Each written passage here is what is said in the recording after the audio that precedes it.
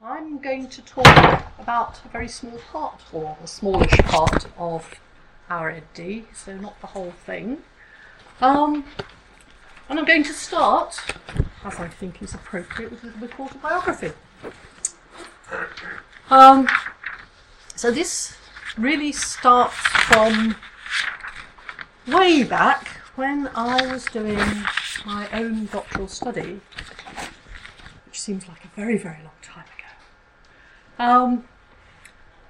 I found, as I was writing, a need to explain my interest in the topic. So not just because it was something that hadn't been very much researched in the area of practice that I was interested in, but also why it was important to me. Okay? And I found myself writing autobiographically about my learning through science and design and technology, which was the area, to a critical incident that had triggered my interest in the topic that I was writing about, which was children and the issue of design drawing. And what that also did was to begin to make me rethink some of the things about myself. So where I was writing, well, actually, I don't think of myself as very much of a visual thinker. That actually got me thinking, no, actually, I really am. By the end of the doctorate, I was paying much more attention to my own graphic behaviour. So this was very intimately bound in with my own doctoral work. It was also about the same time there was a group of us in the university who were designing a master's programme, which actually at the time that particular master's didn't quite get off the ground. But one of the things that we did was to set ourselves a task inspired by a research seminar that had happened at Manchester Metropolitan University called Realism, Relativism and Postmodernism. We set ourselves the task, which I think probably was a bit naive, but hey, we did it. We're going to take an incident in our own educational lives and we're going to write it in three ways. We're going to write it as a realist text, as a relativist text, and as a postmodernist text. I certainly approached that naively, because I now think, I took an aspect of my own educational life which I'd found extremely difficult. How on earth could I write that as a realist text? Couldn't. So when I was asked to develop the EdD at the University of Winchester, I developed, one of the things I had in mind was a set of principles which included, I wanted the students to develop their reflective, reflexive selves. This is one of my favourite images and I use it a lot with students. The notion that when we're doing research, we inscribe the research, but the research also inscribes us. The image is a woodcut by Moritz Escher, who I was very interested in my 20s and 30s. And I just love this as a sort of metaphor for the notion of doing research. So my underlying principle comes from this notion that you can't separate the production of new knowledge from the experience or the standpoint of researchers. And so I want our students to be able to reflect, but also to be reflexive. And I do see these three as sort of hierarchical, and move into the notion of diffraction, which is partly to do with the use of theory, which we will no doubt come back to in a later discussion. I'm not going to get into that. Don't press me on diffraction. I'm only really getting to grips with Karen Barad at the moment. But it's to do with the use of a lens or an apparatus or an instrument to illuminate your research field. Now, you could say, I'm teaching people who are experienced in the field of education. They're probably already reflective. But the metaphor of reflection is to do with looking in mirrors. And I can look in a mirror and see something that doesn't include myself. Sorry, am I hitting it too much? Sorry. So, reflection is a fairly narrow, I think, concept.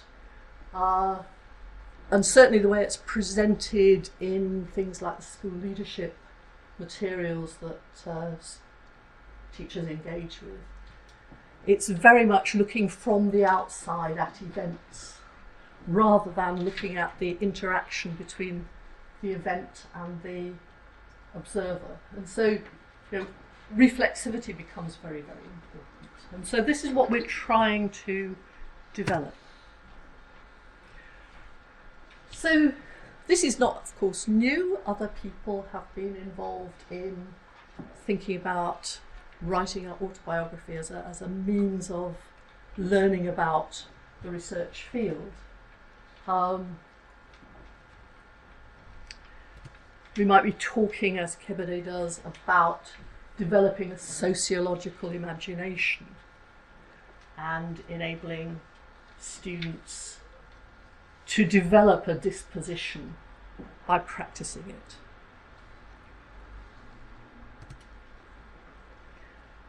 Arismanius also has worked with postgraduate students in this way, getting them to look at educational autobiographies. And what she says is that you start with something that's personal, but it develops very quickly as you interact with that material into thinking about the curriculum or educational politics.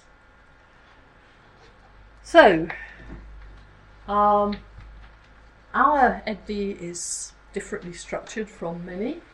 Well, that was quite deliberate, actually, because one of my briefs was not to do something that looked too much like what was being done by the other people in our region. So we have a module which is 60 credits at level 8 called Reflecting on and Evaluating Practice, and it has 2 written components. One is to do with the context for the research and analysis of the field. The other is a piece of autobiographical writing, which is, it's really the question, why am I doing this? Why am I interested in this topic? What am I getting into? And I would say, there was another driver for this, and that is that I've examined and chaired, I don't know how many doctoral vivas. The question nearly always comes up: what got you interested in this? Why this rather than another topic? So the idea is we're enabling the students to articulate that. So what do we mean by professional autobiography? Professional autobiography is something that helps us to account for the present by looking at the past. Our present by looking at our past.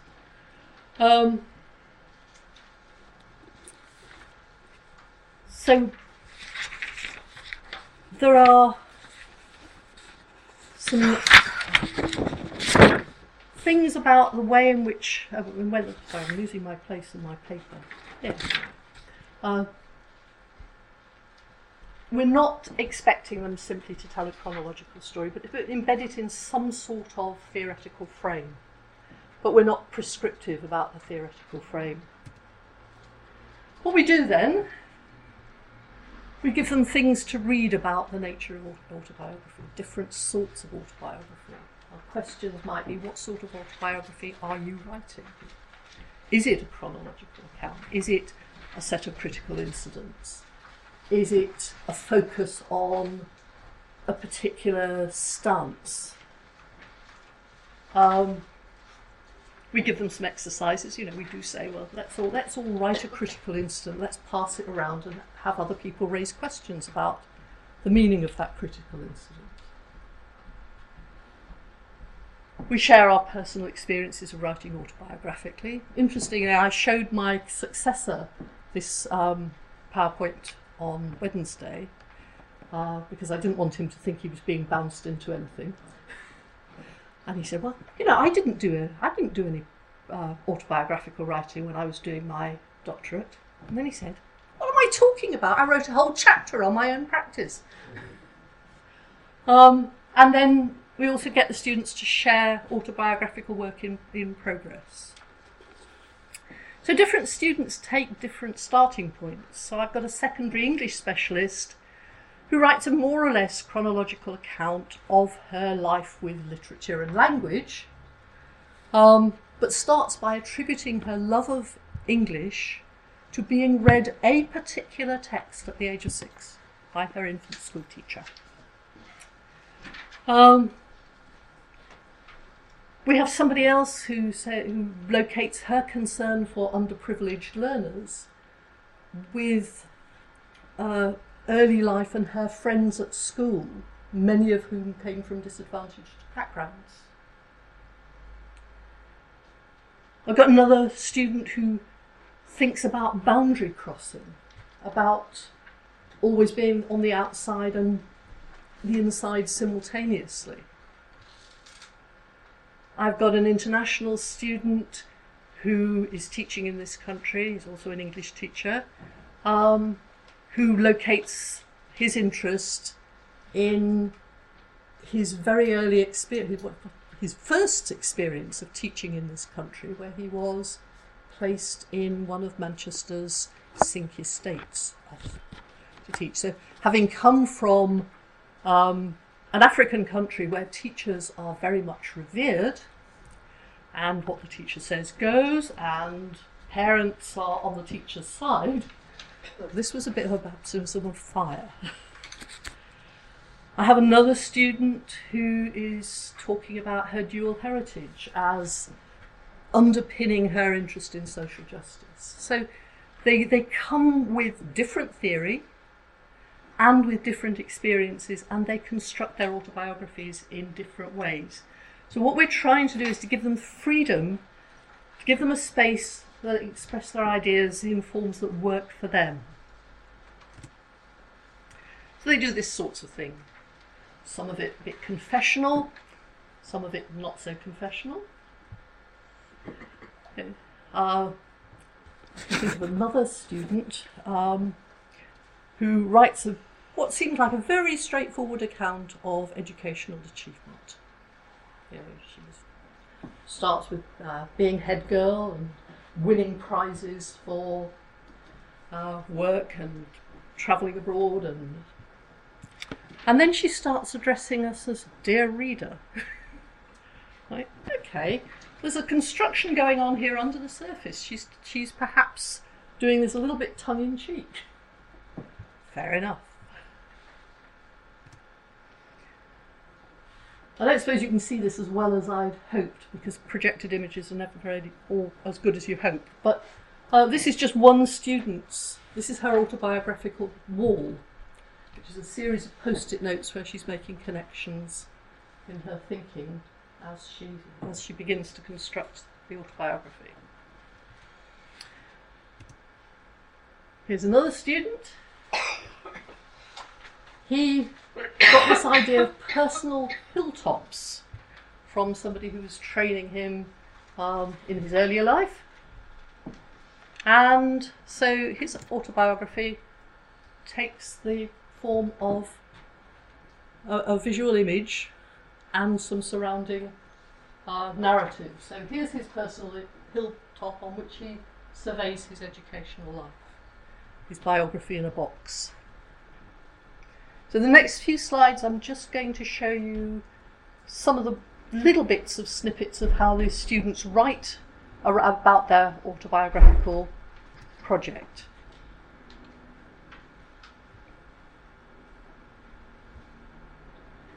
I've come to understand that to delve into the who that I am needs doing if I'm to be able to be a worthy instrument of research in the future. I embrace the idea that a more personalised approach to writing can be just as academic as a depersonalised one. Here's someone else. Here's a theory of reflective autobiography entailing a critical distance between the assumptions of the autobiographer and the attitudes and assumptions prevalent in his or her cultural ideological milieu.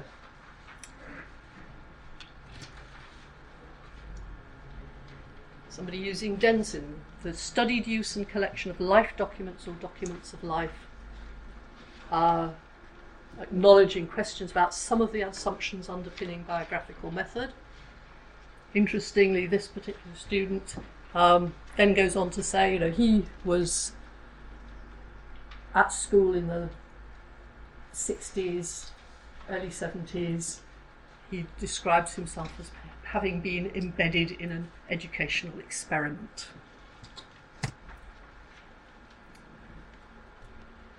So the students draw on a wide range of authors and align themselves where they feel comfortable, and that's absolutely fine with me. So, am I being idle and self-indulgent, or actually have I discovered something about myself? I was destined to be a teacher. Okay. And an awareness also that that the autobiographical material that they produce is a construct. And so, I've still got some questions. Some students struggle with it, and I do have at least 2 students who have written autobiographical accounts that almost leave themselves completely out of it. They talk about transformative learning, or they talk about the research question and what it is that is fascinating them about the research question, and they develop or they use theory to locate that research question without actually telling nosy me anything about what it was that was the actual transformative experience. And then question about assessing the work. Should we assess work that is so personal? Well, we do. We use the FHEQ criteria. We say, is this something that demonstrates an understanding of theory? Is it something that develops? Yeah? And is it well written? Is it written at the sort of level that we would recognise? And at least one of these students, I have said, have you thought of getting this published? So this is publishable work in journals like Reflective Practice. So those are my questions. If I've got a minute, I'd quite like, very briefly, to just show you something that the sort of things the students say. And that means I'm going to have to fiddle with the technology briefly. A couple of years ago, we made a publicity video, and we collared various students and would they be willing to be videoed. We asked them questions like, what are you enjoying? What do you find challenging? How is it changing your practice? This is the sort of thing we got.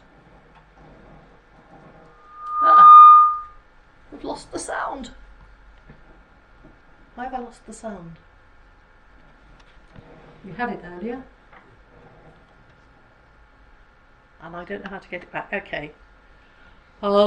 So I won't show it you. If you want to, you can go onto our university website and see these students talking. The point really is that several of them talked spontaneously about finding the autobiographical writing useful and challenging, but that it gave them a deeper insight into what they were doing and why they were doing it. And I'll stop there. Thank you, Bridget.